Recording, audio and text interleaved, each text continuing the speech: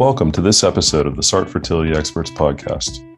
My name is Joseph Finley, and I'm a physician in reproductive endocrinology and infertility at University Hospitals Cleveland Medical Center.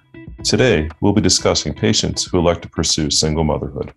And I am joined by Jane Mattis, a licensed therapist and author from New York City, who also happens to be the founder of an organization called Single Mothers by Choice. Welcome. Thank you so much.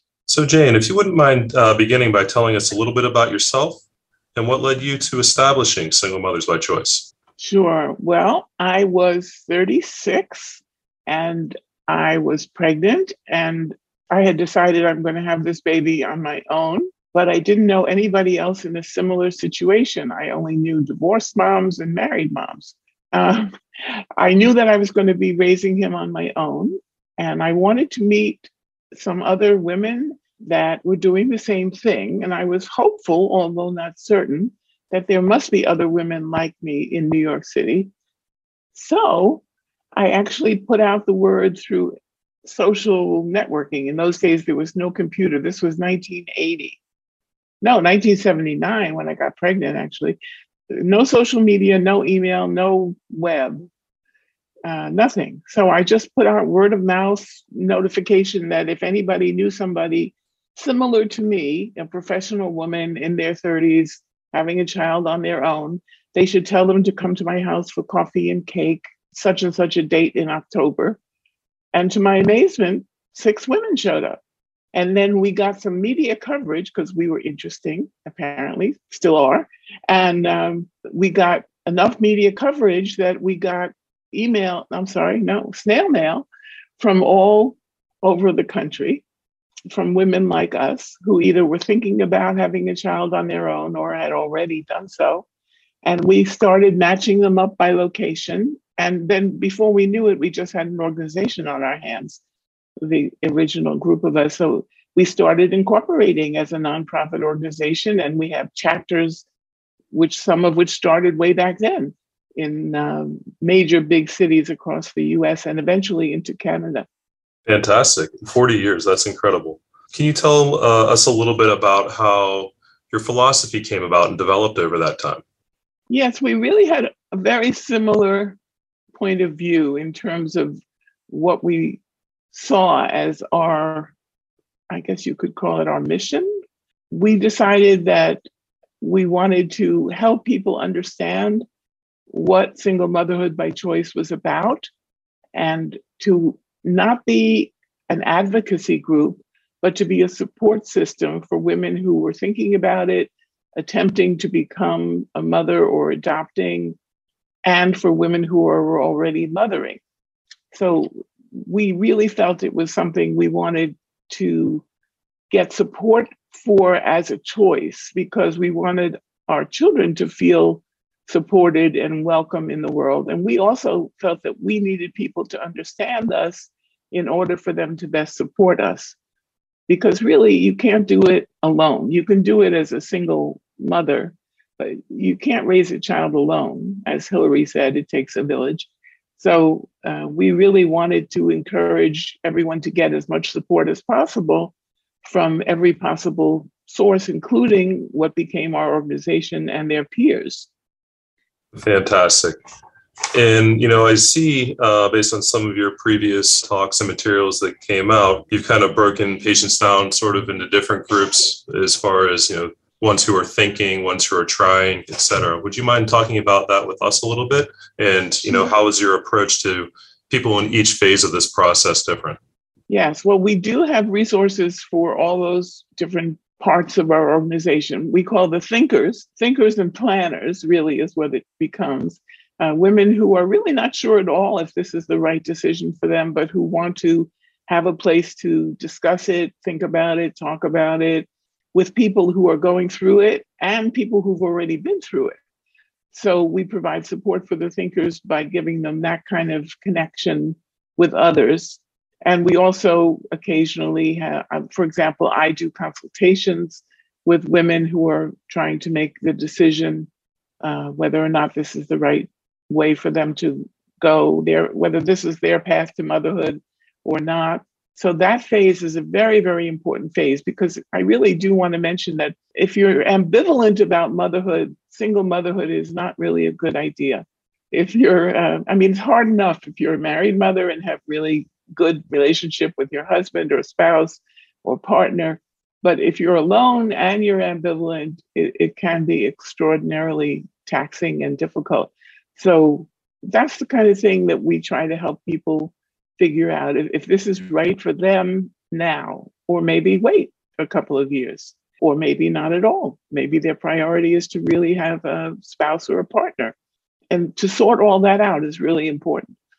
Then there's the planning, once they do kind of turn the corner and decide they're going to do this, where they really get an idea from our other members about what it's like and how they can do it most effectively, what they need, what kind of actual things they need, what kind of support they need, what kind of money they need, what they need to know. And then the next group are the triers, who you're probably most familiar with. The triers are the women who are attempting to become pregnant or adopt. We have a small percentage, but consistent percentage of women who are adopting. And both of those groups actually have their tremendous emotional ups and downs, because neither process ever seems to go completely smoothly.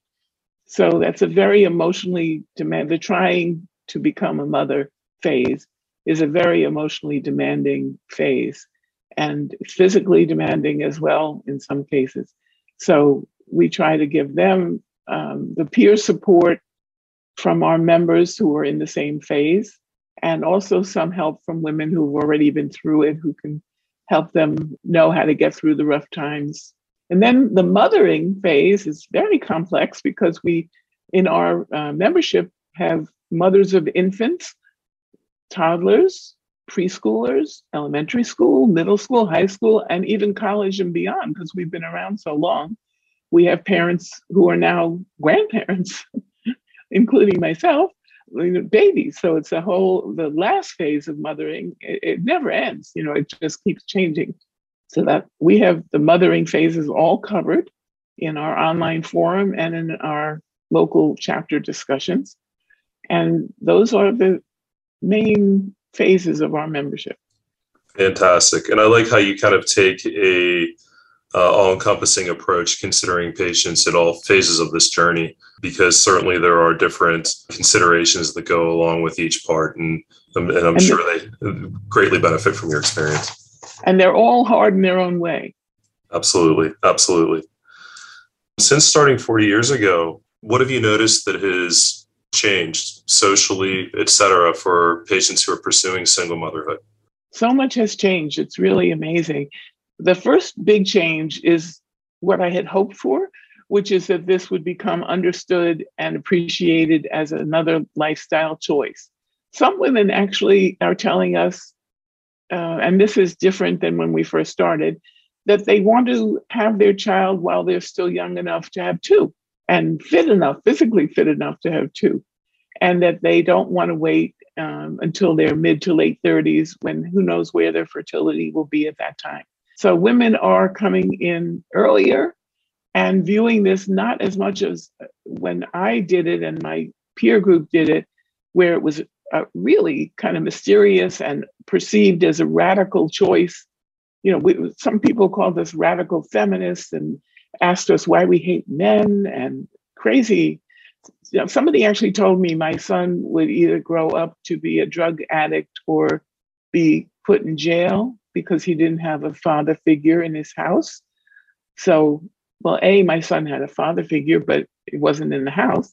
And B, even if he didn't have a father figure, that's not why people go to jail or become drug addicts. So that has certainly changed. People haven't said that to me in about 15 or 20 years. So the popular public perception of us has dramatically changed. And Dan Quayle, I don't know if anybody listening to this can remember Dan Quayle in the early 90s, but he had said that he was afraid this would become just another lifestyle choice. And I'm actually delighted to say that it seems to be becoming just another lifestyle choice. Not everybody is good at marriage, and they could be a really good mother and not such a great partner in a relationship, and vice versa. But that the other thing that's changed is that the range of our membership has broadened. It used to be the two coasts and the big cities in the Midwest predominantly. And now we have members really from all over, from small rural areas, not just big cities, and not just the coast, but the middle America, the South. That's become also a big change. And the one other change is that the age range has tremendously grown from the late 20s to the mid 40s, whereas it used to be mostly in the mid 30s. And that later change is really because of the fertility treatments and the improvement in them. And the earlier phase is because of what I had mentioned about this becoming more of an active choice that people are not looking at the same way as such a radical choice. Fantastic. And, that leads me just sort of in the next part of the discussion. What sort of changes have you seen over time for patients who are considering single motherhood with the advent of new fertility treatments and advancement of those therapies? It's interesting that the actual fertility treatments have gotten more successful. People can freeze their eggs now, and that also has gotten a higher success rate. And people actually can get pregnant, at much later ages than they ever could before, and have a successful pregnancy. It's interesting that women now are both coming in earlier and later, because I think they know that, at least for the later ones, that it's still possible, and they may have frozen their eggs when they were younger. So that's also made it possible for them to come in later. Fantastic. And I imagine this is something that you frequently talk about with patients, especially the egg freezing aspect. Sure. It's a big decision. It's not an easy process, as you know, but it certainly is what many of our members call their insurance policy. Even though it's not 100% of a guarantee, it does help give you peace of mind if you're not ready for motherhood, for sure. I think that's a good way to look at it too, because some patients have different life situations going on, changes in relationships, work, education, etc. And they don't know where the future will take them. And it does really provide some sort of an insurance policy. Exactly. And some patients don't even need to use or will not use the eggs in the future, but it can give them some solace proceeding with their life, knowing that there is a little bit of a safety net that is there. It is exactly that, yes. Do you have any special considerations that you would like to convey to providers taking care of patients pursuing single motherhood, or any advice that you could give us as people caring for individuals in this situation? Yes, I really do. Unfortunately, well, let me start with the positive. Fortunately, it's less and less common these days, but we still occasionally do hear about a provider who is skeptical or disapproving even of a single woman having a child on her own. And it seems to have nothing to do with the individual per se, because they may be extremely high functioning, stable, financially comfortable. It seems to have to do with this sort of lingering idea that somehow the children will not be okay if there is no father in the home.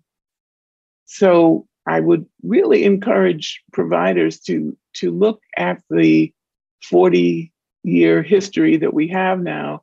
We've had an amazingly great success rate in terms of how the children have turned out. It's astonished me, actually. We were all worried. The original group of us, that was our big worry, would the children be okay? And they have turned out to be more than okay. It's interesting. I expected the religious community to be more opposed to us than the medical community initially. And that was not the case. It was the opposite. We had more trouble with the medical community kind of being skeptical of this concept, whereas the religious community said something very interesting, which was, these children are obviously so wanted. Look what a woman has to go through to do this on her own. How lucky that these children are so wanted, because they see children all the time, they told me, who are not so wanted and who are abused or not or neglected or just not really wanted. So I think that is a reason why our children are turning out as well as they can, because we're a very upbeat community. We want children, we want to mother, and it's our high priority. I think that's a very important point that you bring up, that it is the quality of the parenting that is more related necessarily to the outcomes of Exactly. how children do when they grow up, rather than the structure necessarily of the family or household that they came from. And, you as a groundbreaker, 40 years ago, these were things that you had to learn and fight and find out on your own. Whereas now, there's good evidence to suggest that there are all sorts of different types of families and different family structures that can result in children being functional, fantastic people. You really said one of my favorite phrases there. It's not the number of parents, it's the quality of the parenting that makes all the difference. I mean, as a therapist, pretty much everybody I've ever seen in my practice had two parents, but they didn't all turn out not to have issues. I mean, everybody has issues, but I mean, two parents is no guarantee of anything. It's really sort of a strange thing to me that people would say any dad is better than no dad, when that actually is not the case. There are good mothers and bad mothers and good dads and bad dads. Fantastic. Are there any other organizations like your own that you know of that provide support and care for patients seeking single parenthood or single motherhood? Not that I know of at the moment. There were a couple of other organizations that came and went, but we are right now, as far as I know, the only one that's an actual organization that has a structure and a membership and an administration and has a broad coverage throughout this country and Canada. And how can patients or providers interested in your services, how can they reach out to you? We have a website. It is singlemothersbychoice.org. And we're actually in the process of coming up with a brand new, exciting website, but our old one is still pretty good. And we can be found easily on the web just with that URL, singlemothersbychoice.org. Do you happen to have any final thoughts for our listeners today? I think it is great for a child to feel that they are loved by both a woman and a man, at least one of each, since the world is made up of men and women. So I encourage people to get a father figure or a male role model or whatever you want to call them from as early on as possible, because I do think that it's a plus. A child can do just fine with a good relationship with their mother. But if they also have a man in the world who loves them, I think it makes it easier for them to relate to the male part of the world. So that is, I was very lucky. My son had somebody in his life from the time he was a newborn until he was 9 every week, once a week. They visited, went to the playground, had dinner with us. I mean, it was just a great asset. And when my son got married, he and his wife walked down the aisle with my son along with me. And so it's been, in my experience, just a wonderful addition to our lives to have a man, at least one, maybe more even, so that your child really feels comfortable with both men and women and has a positive experience with both. Fantastic. And it sounds like they don't necessarily need to be somebody who is a family member or... Well, they have to be screened carefully. Mine was somebody I had known for 25 years or something.